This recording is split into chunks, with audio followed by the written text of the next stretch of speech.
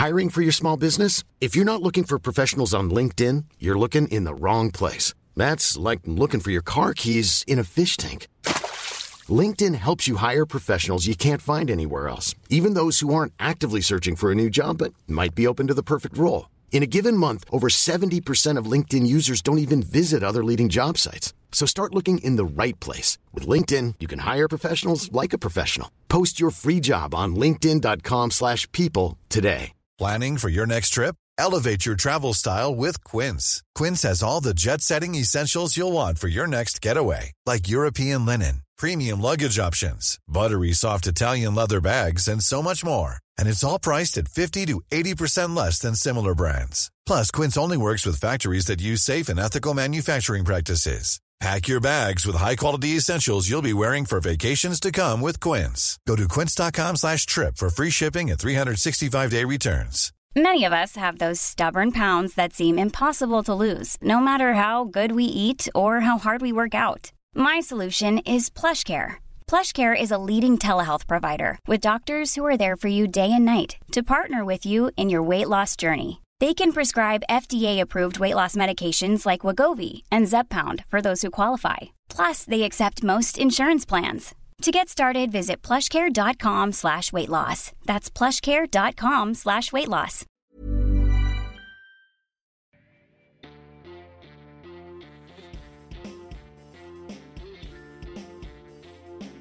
Du lytter til Liberaleren podcast.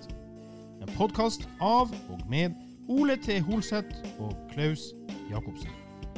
Din podcast med utgangspunkt i frihet og liberalisme.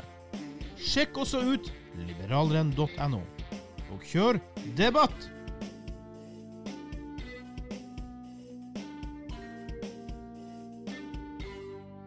Hei og velkommen til en ny episode av Liberaleren podcast med meg, Klaus og Ole T. Holseth der. Altså, ja, i dag så har vi en aldri så liten spesialoppfølger, altså referanse da tilbake til, ikke bare en, men opp til flere sendinger.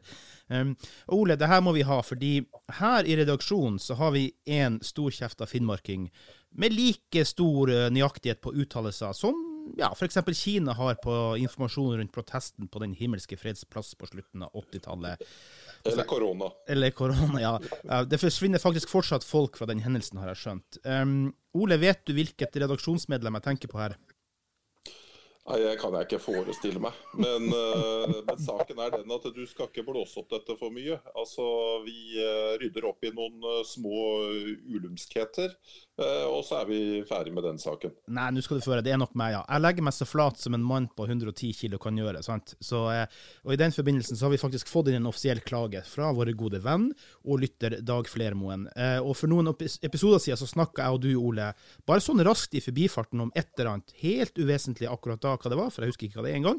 Men i en rask liten bisetning der så nevnte jeg våre religionsspesialepisoder vi hadde med vår gode venn Viktor Schimmerland. Og i samme bisetning så kastet jeg ut et tall som da Dag reagerte veldig på. Nemlig, ifølge min påstand, at norske stat brukte rundt 150 milliarder kroner årlig på kirke- og trossamfunn. Ja. Og her kan man jo trygt si at jeg skjøt, skal vi si, mygg med atombomber, fordi det tallet stemmer overhodet ikke.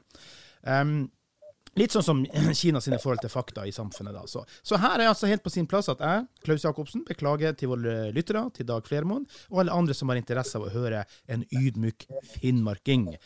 Og for å rede ut om uriktighetene her, så har vi da ringt opp til deg, Viktor Schimmerland. Hei igjen, Viktor. Hallo, hallo. Hallo, ja. For du har jo da god kunnskap på faktiske tall og forhold her, så ja. Det med god kunnskap og greie tall, det er ikke så enkelt som man skal tro. Jeg har ikke noe problem med å grave meg ned i materien og komme til fasitsvaret med 2 streker under på. Det er nesten umulig når det gjelder så store områder som henter penger fra så mange kilder som den norske kirke gjør. Men la oss prøve å koke det seg ned til noe enkelt da, hvis jeg får lov til å komme med et lite regnestykke. Det skal ikke bli veldig langt. Men vi har jo selvfølgelig ikke tall klare for 2020, men la meg bruke tallene som vi har noenlunde gode fra år 2019. Ut fra statsbudsjettet der sånn, så jeg det at Norske kirke fikk direkte fra staten, ca. 2,3 milliarder. Så fikk en drøyt 150 millioner i tillegg direkte til Nidarosdomen, men de holder jo på å restaurere der oppe kontinuerlig, hvilket jeg synes for så vidt veldig bra. Jeg har prøvd å grave fram tallene som kommunene betaler også den samme kirke gjennom alle fellesrådene, og det veldig usikkert, for da må man inn på kommunebudsjettene, men jeg tar ikke for hardt hvis jeg sier 2,5 milliarder. Da vi oppe i 5 milliarder, og kanskje en del over. Dessuten har vi en del andre øremerkede prosjekter fra stat og kommune, pluss. Jeg tror ikke vi tar for hardt i hvis vi sier at den norske kirke kostet det offentlige ca. 7 milliarder i 2019. Det ikke medregnet frivillige gaver, brukerinntekter, utleie, kollekter, frivillige givertjenester, testamentarisk. Det ikke medregnet det. Altså 7 milliarder i offentlig støtte. Det et stykke unna min påstand. La meg også si en annen ting. Dere må være klar over at også andre trossamfunn mottar offentlig støtte. Og så det jo andre ting også vi kunne snakke om, men det får vi heller ta en annen gang. Jeg har litt lyst til å rote opp i det, fordi at når vi har 1% av bruttonasjonalproduktet vårt som vi gir bort i uhjelp, så det jo en del av det som forvaltes av kristne eller religiøse organisasjoner da.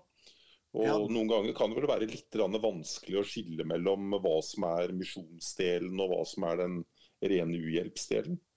Jeg må jo si, dette et område jeg faktisk har jobbet på i Colombia. Jeg har vært administrasjonsleder for bistandsarbeidet overfor misjonen til den organisasjonen jeg tilhørte i Colombia. Og vi forsøkte veldig klart å skille mellom det som var bistandsarbeid og det som var kirkelig arbeid, sånn at ikke de skulle komme sammen. Men så det jo dette her som noen vil stille spørsmål ved. Det jo sånn at enhver kirke har sitt bistandsapparat, og hvor går egentlig skillet? Men lukter jeg sagmugg her, gutta? Har jeg rett likevel? Nei, jeg tror det veldig langt unna. Hvor stort bistandsbudsjettet nå, Ole? Det rundt 40 milliarder? Ja. Så 4 år med bistandsbudsjett, så vi oppe der hvor Klaus Jacobsen... Jeg har beklaget, så det greit, jeg skal ikke ta den videre. Det greit.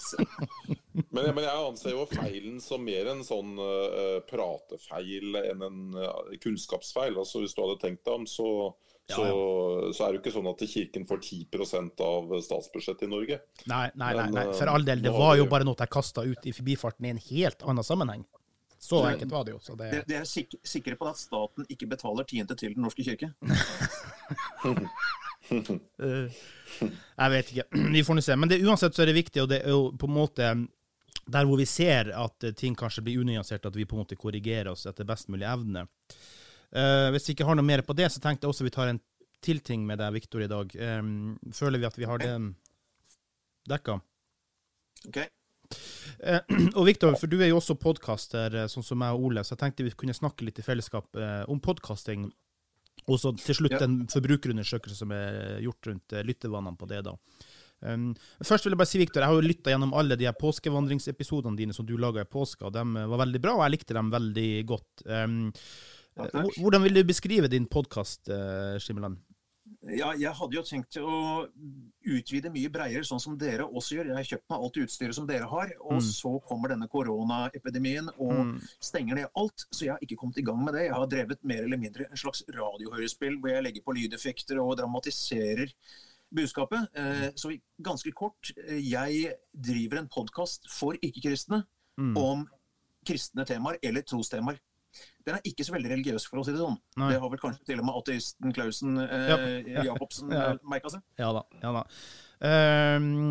Men det ikke egentlig, det vel, den vel litt for lite religiøs å tekkes kirkens folk, men kanskje for mye Jesus for oss ateister da, tenker jeg. Jeg vet ikke helt, jeg har jo ingenting imot å lytte på andre menneskers sitt budskap, selv om ikke jeg enig. Og det her noe som jeg og Ole har snakket om tidligere. Vi vet jo at blant annet sosialister lytter på oss. Du må ikke være enig med oss for å lytte på oss, for å få gode innspill, og gode ideer kan komme fra hvor som helst, tenker du, altså? Nei, det har jeg lagt merke til, og jeg har bare lyst til å si en ting. Paulus snakker om å være jøde for jøde, greker for greker, altså tilpasse seg de menneskene man er sammen med, så man blir forstått. Og jeg hørte jo at dere karakteriserte meg som liberalist, god liberalist i en tidligere sending. Og var det nok en feil? Må vi beklage igjen? jeg hører ikke hjemme på venstresiden, det skal jeg innrømme, men hvor jeg er politisk, det er for så vidt min hemmelighet, fordi mitt budskap er kirkens budskap, evangelisk budskap, og ikke politikken. Sånn sett så er jeg litt mer apolitisk enn dere da. Det må jeg få lov til å legge til. Ja, da måtte vi beklage igjen, altså. Nei, du skal ikke beklage på dette. Men jeg synes bare det var hyggelig, for da hadde jeg klart å snakke et språk som også dere og deres lyttere skjønner, og det er poenget som er viktigst. Nei, ganske kort, det er jo en liten ulempe da, at ikke jeg er religiøs nok til å tekkes de religiøse, for da får jeg ikke drahjelp fra de som deler og dytter ut og sånt. Og så er jeg fremdeles for mye på Jesus, fordi jeg prøver å få folk til å skjønne at det er kjempestor forskjell på Jesus og på alt det religiøse. Vi har kokt ihop i 2000 år. Det er ikke det samme. Jesus er noe annet enn organisert religion. Og det blir jeg ikke populær i kirken av å si. Og så tenker veldig mange ateister at oi, dette gidder vi ikke å høre på, for det er for mye religion. Så jeg ligger litt mellom to stoler her sånn, føler at jeg faller litt i knipa her. Men ok. Hjelp meg dere gutter med å bli spredd virus, så er jeg veldig fornøyd. Ja da, vi skal gjøre det. Men hvordan har det vært for deg å bli eller være en podcaster da? Hva tenker du om det? Du, jeg trives veldig godt med dette her. Jeg har fått noen tilbakemeldinger nå. Jeg ser også på statistikken. Jeg bruker en annen service enn dere, Podbean. Så jeg har nok et par hundre lyttere. Det høres lite ut for de som driver stort her i Norge, men et sted starter man jo. Så jeg har begynt. Og hva er dine første tanker rundt selve mediet da, på en måte, altså podcast som medium? Det er fantastisk. Sånn som jeg gjør det, så gjør jeg jo opptak, og så har jeg muligheten til å redigere litt, putte på litt lydeffekter og sånt. Det blir mer interessant. Ja, jeg synes jo du har vært veldig flink på de lydeffektene. Jeg synes der synes jeg du var atskillig mer dyktig enn denne redaksjonen i hvert fall, for å si det pent da. Fra bunnen av, fra før påske. Så det har vært en kjempejobb å komme gjennom dette her, det må jeg bare si. Men da har jeg lært noe nytt under denne karantenen også da. Ole, hva du tenker om å være podcaster nå? Nå har vi gjort det her en stund. Ja, jeg synes det er kjempegøy, og hvis den ser for seg tallet 200 da, nå vet jeg ikke hva vi ligger på for tiden, men det hadde jo vært litt av en jobb å få det hjem i stua di og holde en enetale for dem, så jeg mener jo at selv sånne tall er jo inspirerende. Vi er nødt til å begynne et sted, vi har ikke veldig mange ledende figurer i dette land som predikerer den mer, hva skal vi kalle det for noe, puristiske liberalismen. Men jeg tror sakte, men sikkert så vil folk se behovet, og spesielt i disse tider, når du ser at staten har sviktet så totalt. For meg selv så må jeg bare si, og det her har jeg vært inne på mange ganger før, så er jo podcastingen for meg en veldig god terapi nå har jeg også vært ute arbeidslivet en stund da, og venter i operasjoner og det ene med det andre, sånn at det her er en god terapi, og det er atskillig billigere enn psykolog eller psykiater i hvert fall, så, og det får du vel ikke komme til nå uansett i disse koronatidene uansett, så det Neida. Så tenkte vi skulle ta litt info, altså denne undersøkelsen, det må jo sies at det er en god og representativ undersøkelse, jeg tror det er over 1600 mennesker som har svart på den. Jeg mener, er det ikke noe sånt, arrester meg dere hvis dere husker det mer nøyaktig, men for at det skal være en representativ undersøkelse, så må det være minimum 1000 mennesker, er det ikke noe sånt? Ja. Men den er da altså tatt før koronautbruddet, så det må jo sies. Og jeg vil jo tro at ganske mange lyttevann har endret seg noe etter at alle må være hjemme, for å si det sånn da. Det er altså Norstat som har laget undersøkelsen, og det er på vegne av Schibsted og Bauer Media da. Og det er 57% som sier at de lytter mer til podcast nå sammenlignet enn for et år siden, og selvfølgelig så har jo en del ting som spiller inn i bildet er jo den nedleggingen av FM-nettet, selvfølgelig klart det har påvirket lyttertallene, men det gikk veldig sakte og tregt å begynne med, skjønte jeg, at folk påstår at nei, det blir ikke mer podcasting, men jeg tror man ser nå at det gjør det altså, uten tvil. Podcasting blir det nye radiomediet egentlig. Det som er interessant er det at de som ikke lytter i dag, da, så tror 45% av dem at de kommer til å lytte i fremtiden. Altså det er enda et større potensielt målgruppe der da. Og i snitt så hører nordmenn på nesten 4 ulike podcastserier eller podcaster ukentlig. Mens forbruket er enda høyere blant de mellom 30 og 39 år. Der hører i snitt på 5 podcastserier i uka. Jeg er der. Jeg tipper jeg hører på 7-8 i uka. Altså. Men det vil si, jeg hører sannsynligvis på 15-20 løp av uka, men som jeg hører fast som en slavisk følge, så dessverre så tror jeg den blir øke. Det som er interessant der, det er at utenlandske podcaster utgjør ikke en stor del av den lyttevanene våre. Det er altså 84% av konsumet er norske podcaster, og det her bør jo faktisk være et hint til reklamefolket i Norge. Og den ideelle lengden på podcasten, den ligger på cirka 30. How would you like to look 5 years younger? In a clinical study, people that had volume added with Juvederm Voluma XC in the cheeks perceived themselves as looking 5 years younger at 6 months after treatment. Look younger, feel like you. Add volume for lift and contour in the cheeks with Juvederm Voluma XC. Reverse signs of aging by adding volume to smooth laugh lines with Juvederm Volure XC. For important safety information and to find a licensed specialist, visit Juvederm.com. That's JUVEDERM.com. Not for people with severe allergic reactions, allergies to lidocaine, or the proteins used in Juvederm. Common side effects include injection site redness, swelling, pain, tenderness, firmness, lumps, bumps, bruising, discoloration, or itching. There's a risk of unintentional injection into a blood vessel, which can cause vision abnormalities, blindness, stroke, temporary scabs, or scarring. Talk to a licensed specialist to find out if it's right for you.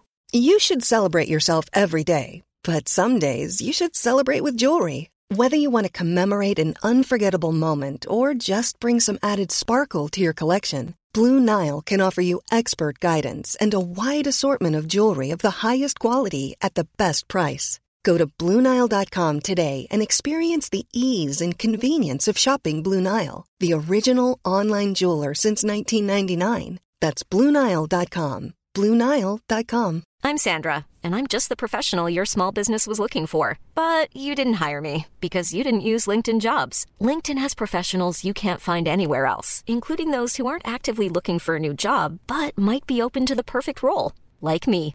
In a given month, over 70% of LinkedIn users don't visit other leading job sites. So if you're not looking on LinkedIn, you'll miss out on great candidates like Sandra. Start hiring professionals like a professional. Post your free job on linkedin.com/people today. Many of us have those stubborn pounds that seem impossible to lose, no matter how good we eat or how hard we work out. My solution is PlushCare. PlushCare is a leading telehealth provider with doctors who are there for you day and night to partner with you in your weight loss journey. They can prescribe FDA-approved weight loss medications like Wegovy and Zepbound for those who qualify. Plus, they accept most insurance plans. To get started, visit plushcare.com/weightloss. That's plushcare.com/weightloss.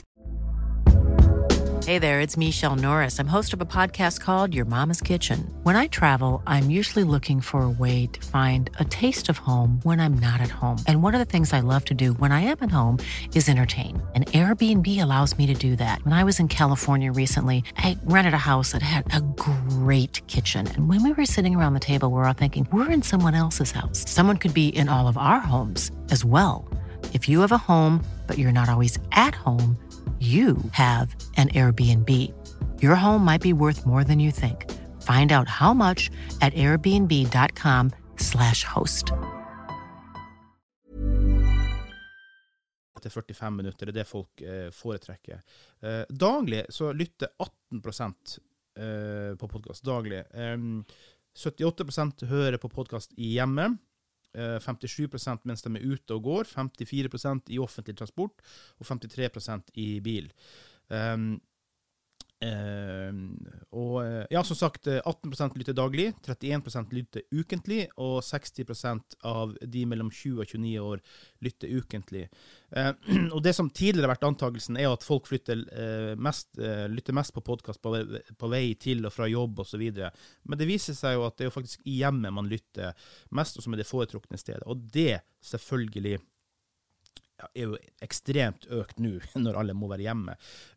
Og Ole og Viktor, jeg tenker koronatida og innetida, har det endret noe på deres podcastvaner?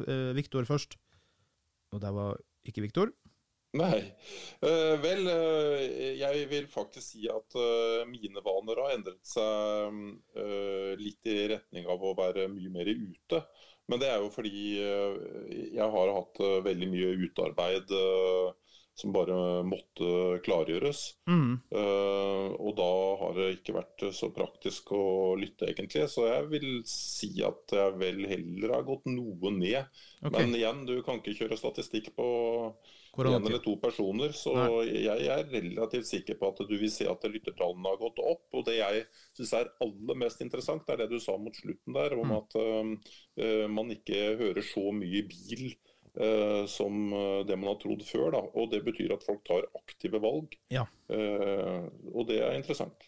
Ja, jeg for min del har jo da, spesielt nå når koronatiden er inne, så lytter jeg bare enda mer enn før.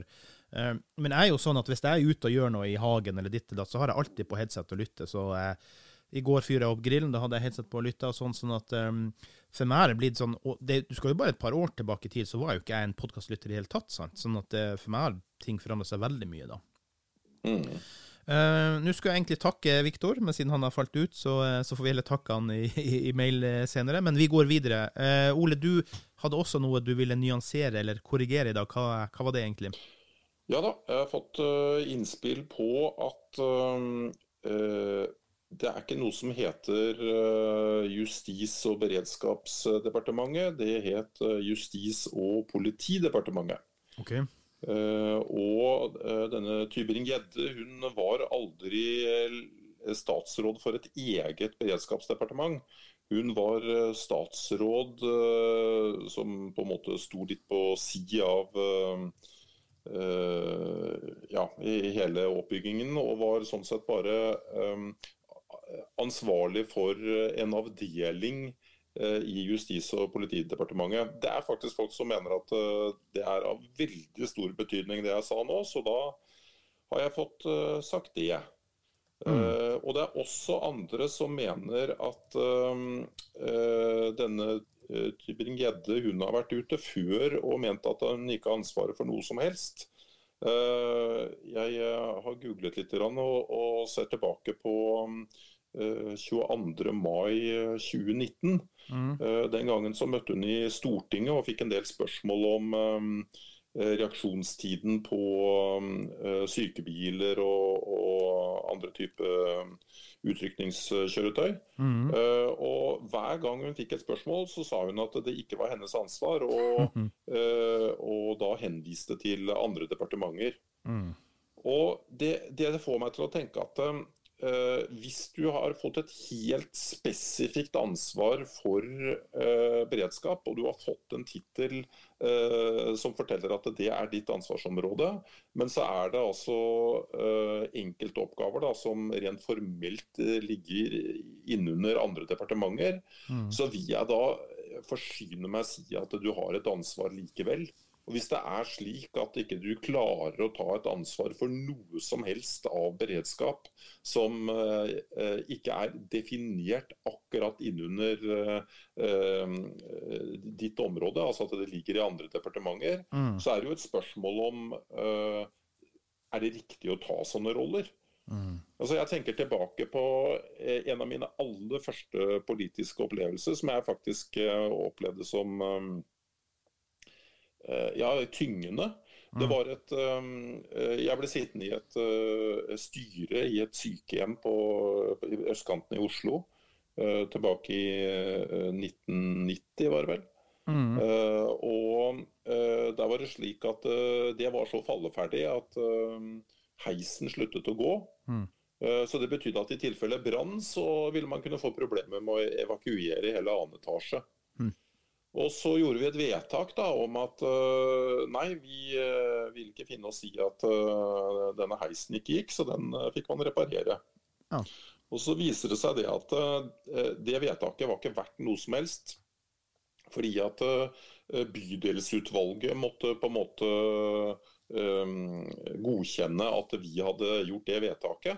Så det gikk jo både 2 og 3 måneder før i hele tatt begynte å tenke på hvem som skulle gjøre den jobben. Og i mellomtida satt noen fast i heisen.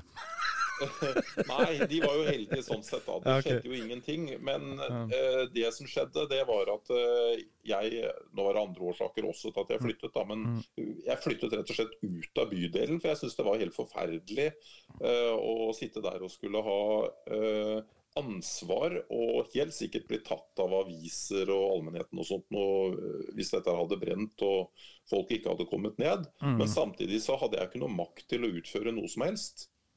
Så jeg mener jo det at det å takke ja til en statsrådpost på 1,2 millioner, og så Nei, det er ikke mitt ansvar, det er ikke mitt ansvar, det er ikke mitt ansvar. Altså, hva gjør du i politikken da? Nei, det er vagt, og det er svagt. For å avslutte den da, som uansett ansvaret Ingvild Smines Tybring-Gjedde burde tatt ansvar for, det er jo å kjøpe den siste Office-pakka som jeg nevnte i forrige episode, uansett. For den CV-en var ikke fresh og fin. Selv om han prøvde å påpeke det da, men layoutmessig så var han ikke det. Vi avslutter med et par små saker her da. MDG har for første gang i historien valgt sin ene partileder. De har jo hatt sånn der delt lederskap, og det er jo da Une Aina Bastholm som ble valgt. Man tenkte vi skulle prate litt om det, men først må jeg bare få vise her at Dagbladet smeller til med skikkelig mattekunnskaper, litt sånn som jeg da med kirkebudsjettene. Så skriver de altså, Hermstad og Iversen nestleder. Hermstad i tråd med valgkomiteens innstilling valgt til nestleder. Heller ikke Hermstad ble utfordret. Altså, Aine Bastholm ble ikke utfordret som leder, hun ble enstemmig valgt da. Det har imidlertid Chris Rokkan Iversen som ble innstilt som nestleder etter at Lan Marie Berg overraskende trakk sitt kandidatur lørdag. Iversen gruppeleder for MDG på fylkestinget i Troms og Finnmark, viserektor ved UiT og gründer. Hun har også en doktorgrad i marine økosystemer. Hun utfordres av Toine Sandnes fra Nordland, som har vært fiskeripolitisk talsperson i MDG. Iversen, her kommer poenget, ble til slutt valgt med 165 av 40 stemmer. Ja. Det godt gjort. Da du populær. Det fort gjort. Da er vi på Putin-nivå, er vi ikke det? Jo. Nei, men altså, det som jeg rent misunnelig på MDG i forhold til, det jo at de har jo vært altså, tross den supersuksessen de hadde ved sist valg, som jo egentlig startet valget før der igjen da, så det jo et miniputtparti. Men de har altså så mange venner blant journalister og andre maktpersoner, at de får jo en dekning som egentlig ikke står i forhold til hverken den makta de har i Stortinget nå, eller noe som helst. Men det er jo ingen tvil om at de kommer til å bli mye større. Tror du ikke det?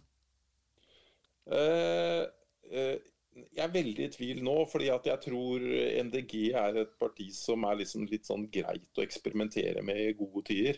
Men fremover nå så tror jeg det bare en ting som teller, og det jobb. Og jeg tror ikke at det så veldig mange som tror at MDG det store jobbskaperpartiet. Nei, men jeg frykter at de blir stor, og ikke fordi at jeg imot klimapolitikk for all del, men det bare det at de har en klimapolitikk hinsides all fornuft. Det liksom sånn, alt skal offres i hele samfunnet på vegne av klima, liksom. Det blir så unyansert alt de står for. Ja, men det har vært sagt før, men jeg mener jo at det som har skjedd under korona og den kjempedroppen vi da har hatt i klimautslipp, det forteller jo egentlig hva du ville opplevd om du hadde hatt et politisk vedtak om tilsvarende klimautslipp også. Altså, du klarer ikke å skape det massive tapet av arbeidsplasser. Du klarer ikke å skape det hverken over natta eller over 1 år eller 10 år eller 20 år. Altså, det helt enormt hvor ødeleggende dette Vi får nå se hvordan fremtiden for både kloden og MDG og i det hele tatt da. Vi tar en siste lille ting her. Nå svirrer det jo rykter, i hvert fall så har det vært om helsa hans, Kim Jong-un, men nå ryktes det også at han skulle være død, liksom, fordi at det var noe sånn spesielle jubileum han ikke stilte opp på, til bestefaren sin eller noe sånt. Hva tenker vi, Ole, om det her skulle være riktig? Det bedre for folk i Nord-Korea? Det verre, eller hva skjer hvis det her skulle være tilfellet? Det blir jo gjetninger da, for det blir jo liksom sånn, går an å være ondere enn det regimet han har stått bak?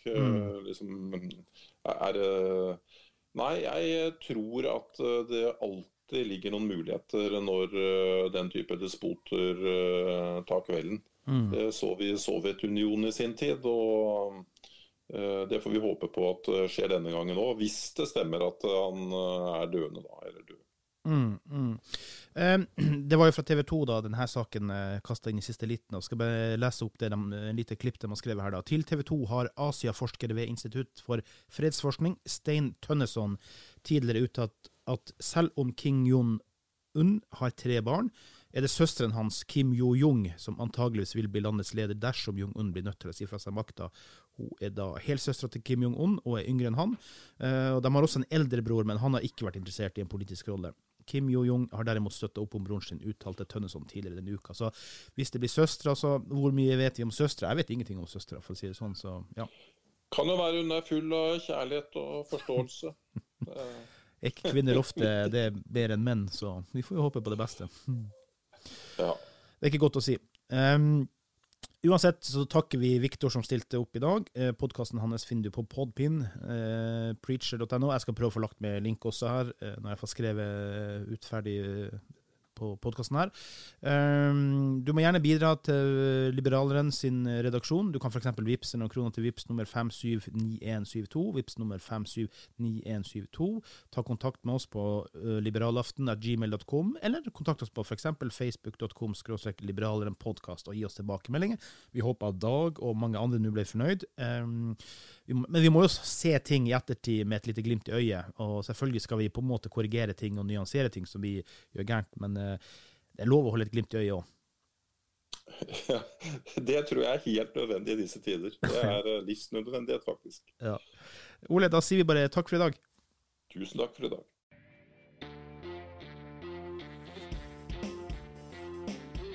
Du har lyttet til Liberaleren podcast. Din podcast med utgangspunkt i frihet og liberalisme.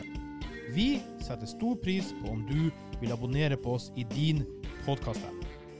Følg oss gjerne også på Facebook, Instagram, Twitter og YouTube. Les også dine nyheter på liberaleren.no.